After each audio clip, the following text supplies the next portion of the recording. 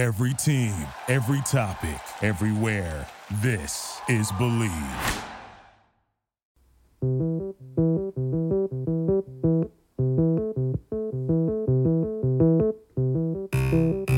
Welcome back to the All-American Brit podcast on the Believe Podcasting Network. I am your host, Johnny McEwen. Today is Tuesday, May 11th, and this week in sport, Rory McIlroy is a champion again on the PGA Tour, but the tour could be no more. The NBA playoffs are around the corner, however, they'll be unlike any other. But first, I feel compelled to talk about baseball and talk my Dodgers. The defending world champions have been on a bit of a skid lately, and it all started as a little dip to what had been a fantastic start to the season. Now, it's been nearly a month since the Dodgers have won back-to-back games. Baseball is played in series. Teams usually face off for 3, sometimes 4, sometimes 2 games, and you hope to win or split most of those series, especially if you're the defending champions. The Dodgers have now lost 5 consecutive series, first time they've done that since the 2017 season. Let's not forget, Dodgers made it to the World Series in 2017, losing to the Houston Astros. The Dodgers were only a trash can's bang away from winning a World Series, but we're not getting into that today. The 2021 team is, on paper, better than the 2020 roster, but the circumstances of the season are just so different. There was an impetus to win every single game last year due to the shortened season. But now, here we are in a full 162-game season, and you're going to lose games, but it's about how you respond. Dustin May, the Dodgers' 5th starter, is out for the season and part of next season, having to have Tommy John surgery. This was a real morale blow to the entire squad. May had become a really important and reliable part of the rotation. There are still question marks as to who is actually going to fill that 5th spot. It helps that the Dodgers can lean on so much of their depth. Gonsolin and Price are, almost guaranteed starters for any other team, so one of the two, I imagine, will fill the spot, but May is a bright young star in the game, and his cleats will be big to fill. Trevor Bauer, last year's Cy Young Award winner from the Cincinnati Reds, has been a much-needed addition to the team, ultimately. At first, it was just like, wow, the Dodgers won the Bauer race. This makes us even better. And now it's like, well, thank God we got Bauer. We've got some reliability in our rotation. Walker Buehler's been solid, but the Dodgers' defense hasn't been able to pick up a lot of the games that he started. And Clayton Kershaw had the shortest start ever in his career in Chicago last week. He was pulled after only 1 inning. But he pitched in Anaheim on the weekend and looked great on short rest. Starting pitching's really not been the problem. It's been about scoring runs and then about the bullpen finishing off the game.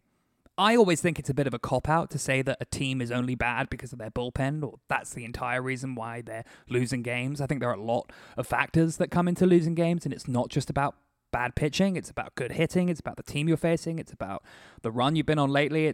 There's a lot of different factors than just blaming solely the bullpen.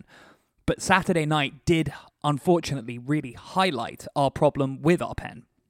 Like I said, Clayton pitched great Saturday night, 5 innings, no runs, 2 hits, 5 strikeouts. Dodgers batted around in the 4th inning, scoring 8 runs, and then came out in the 5th and scored 5 runs. It's a 12-0 game. Kershaw's pulled after 5, 6th inning. All right, here comes our bullpen. So Dave decides to lean on some of the weaker links, and we had a pretty dominant lead. This should be a non-pressure situation for them, and just hopefully go out and get some outs. Dennis Santana was the first to come in. Only got 1 out before he got pulled, giving up 4 runs.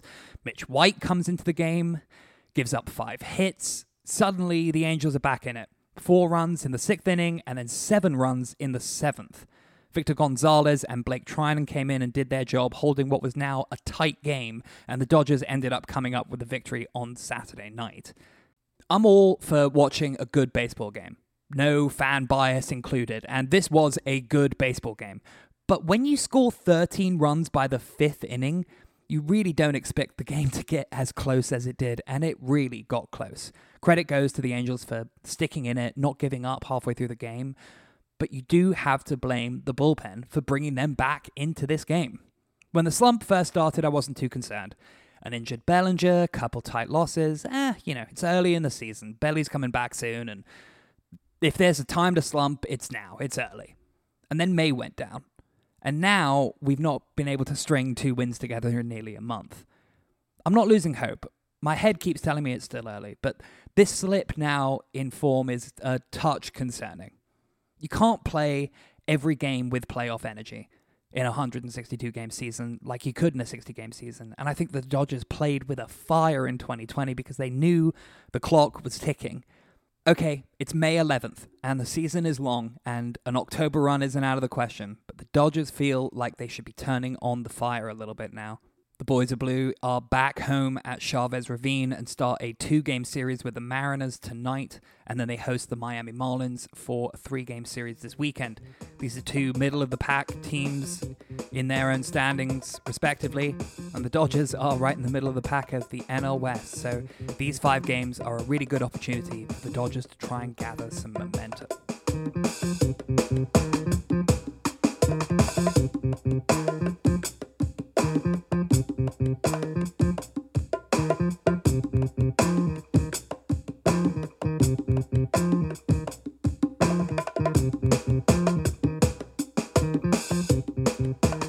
NBA playoffs are just around the corner now, and this year, for the first time, there will be a play-in tournament. Before the start of the 2021 season, the NBA Board of Governors unanimously approved the proposal to implement a playoff play-in tournament. After all 82 regular season games are played, the top 10 teams from each division will play some form of playoff basketball. It used to be that it was just the top 8 teams would advance to the playoffs, the number 1 seed would play the 8th seed, the 2nd seed would play the 7th seed, and so on. However, there is no guarantee in this new format that the 8th seed will make it to the playoffs. Here's how the play-in works. If you're in the top 6 of each division, you're guaranteed a 7-game playoff series. The 7th, 8th, 9th, and 10th place teams, however, will be involved in the play-in. The 9th and 10th place teams will play 1 game, win or go home, and the 7th and 8th place team will play for a guaranteed spot in a playoff series. The loser, however, of that 7th and 8th seed game would play the winner of the 9th and 10th place game. The winner then would go into the playoff spot. There have been mixed reviews about this play-in tournament. LeBron called for its creator to be fired from the NBA. Personally, I'm kind of into it. I love the nature of a win-or-go-home game. There's a drama that unfolds in a 7-game series. Teams can figure one another out, and there can be amazing, amazing series that go on, it seems, until that final unbelievable Game 7. But the sense of urgency and competition that comes in a win-or-go-home game, there's really nothing like it.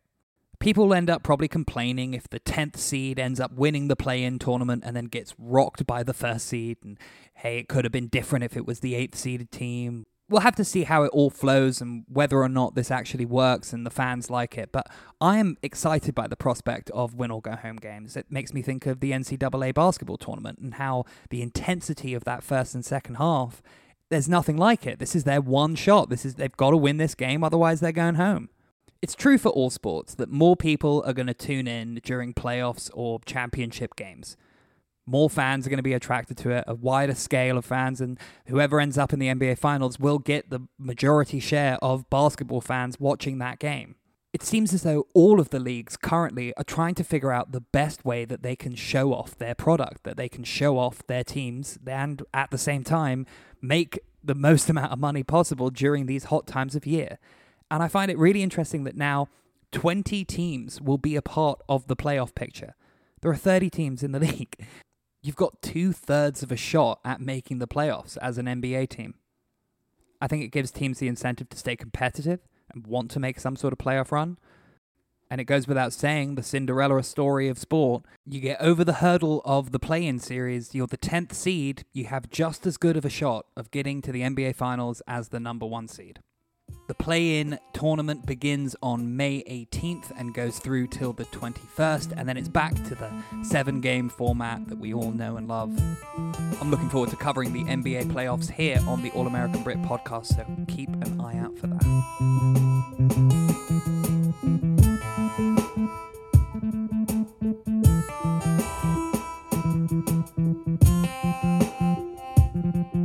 Rory McIlroy is once again a winner on the PGA Tour. He secured his 19th victory Sunday at Quail Hollow. Rory is undoubtedly a fan of the golf course. His very first PGA Tour win came in 2010 at Quail Hollow. He won again in 2015, the Wells Fargo Championship, and under the same name here in 2021, 3 times on the same course. Rory's been on a real tough stretch lately, missing a ton of cuts. I've talked about him multiple times on the podcast. It's no secret that Rory is certainly one of my favorite golfers, so I was very, very happy to see him lift the trophy on Sunday. He was just happy to make the cut. I mean, he was happy to make it for the weekend. He put in a great round on Friday. He's come off of multiple missed cuts in the majority of his starts, had a really tough year, talked about how Bryson DeChambeau's length has affected the way that he's gone about planning his own game, gotten lost in a lot of technical thoughts with the swing and kind of simplified things back down, working with an old coach again. But the biggest thing for me was about his putting. His putting had seemed really shaky and untrustworthy with the flat stick. 52 out of 52 putts made inside of 6 feet. That's phenomenal. To know every time you stand up to a 5-footer, 4-footer, to have that confidence to know you're going to put it in the back of the cup is everything. And Rory was able to do that all week at Quail Hollow. He'll hope to keep on this form as he heads to Kiowa, where he has already won a PGA Championship.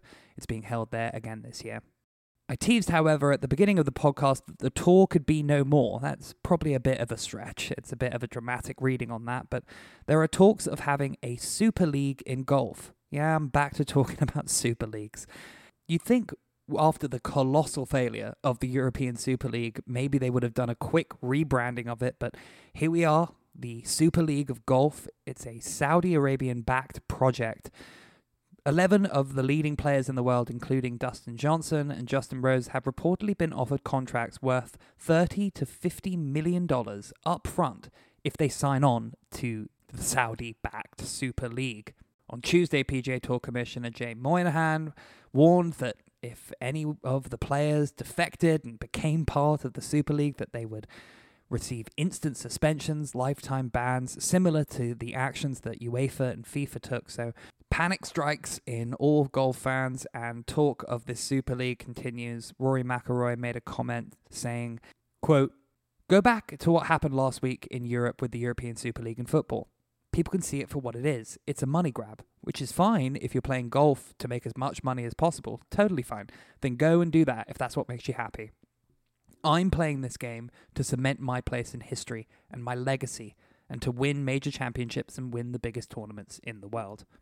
Maybe the source of money's changed, or the people that are in charge have changed, but nothing else has happened. No sponsorship deals, no media deals, no players have signed up, no manufacturers have signed up." End quote. And this is crucial to the potential of a Super League in golf being possible. Golfers earn the majority of their money through endorsements. That's the reason why sometimes you see some of the guys out on tour with their shirts covered in logos like a NASCAR driver. Sure, if you win a tournament, you get a large purse, and if you're constantly in the top 10, top 20, top 30 golfers, you can make a very good living working as a golfer on the PGA Tour. Of course, the biggest payday is the FedEx Cup. All year long, players try and gather points towards the Cup standings and ultimately hope to get that big payday, $15 million to the winner. But we're talking about the best golfers in the world who go out and play the most consistent golf in the world. And being a winner on the PGA Tour is an incredible feat. Any tournament, it's an incredible, incredible feat. People try and compare Tiger Woods and Jack Nicklaus, and the biggest argument that you can make about Tiger and why he's better than Jack is because of the field that he was competing against. Players have only gotten better. And some of my favorite winners have been guys that you would have never expected to win. They come out and just electrify the day and electrify the round and end up earning their keep and earning their spot on the PGA Tour. And Rory makes an interesting point in his comment. If you want to go and make the most amount of money possible, go ahead, sign up for this league. But I'm trying to cement my name in history. I'm trying to cement my legacy. Maybe one of the most interesting things to me about golf is the stretches that players don't play well. Jordan Spieth went nearly 3 years without a victory. Sometimes a guy will win a major tournament and never win another tournament ever again. This is part of the story of golf. And just in the same way I reacted to the European Super League, I react to this one. It's an obvious attempt at a money grab, and it devoids the sport of competition. And it's not going to work. Fans care about competition, and they always will. But even bigger than that, fans in golf care about legacy. Fans in golf care about tradition. A tradition unlike any other, the Masters. Let's just say maybe one or two of the top guys decides to defect and join the Super League to guarantee themselves that 30 million every year. What happens to their legacy? What happens to their place in history? What if a 2, 3, 4-time major champion leaves the PGA Tour for the Super League? The PGA Tour's threatened to suspend them for life. Does that mean they also strip their titles from them? And I hate that I have to say this, but it feels like the same way the European Super League story feels. It's open and ended. This is not over. 2014, Rory McIlroy was first approached about joining a Super League. Now, 7 years later, here we are talking about a rebranded version of the same thing. Golf respects its history. There's a reason why we still talk about the greats of the game, why we still talk about Ben Hogan, why we still talk about Bobby Jones. This would essentially wipe all of that out, and I think it's up to us as fans to stand up for the game that we want. Fans had the power in their hands in the European Super League debate, and we saw how powerful their voices could be. The same stands here for golf. We don't have to just stand and watch by as they change the way that the game is played. We have a say in it. We are the consumers of it. The game is nothing without its amateurs watching and admiring these players.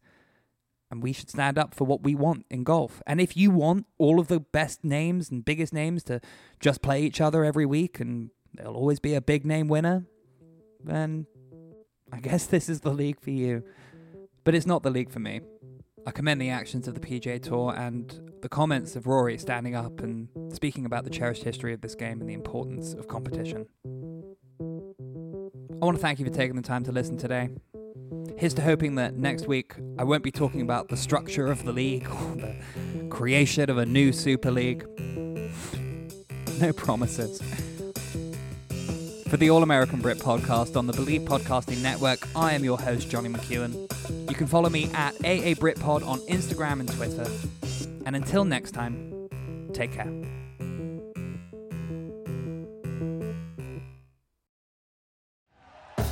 Thank you for listening to Believe.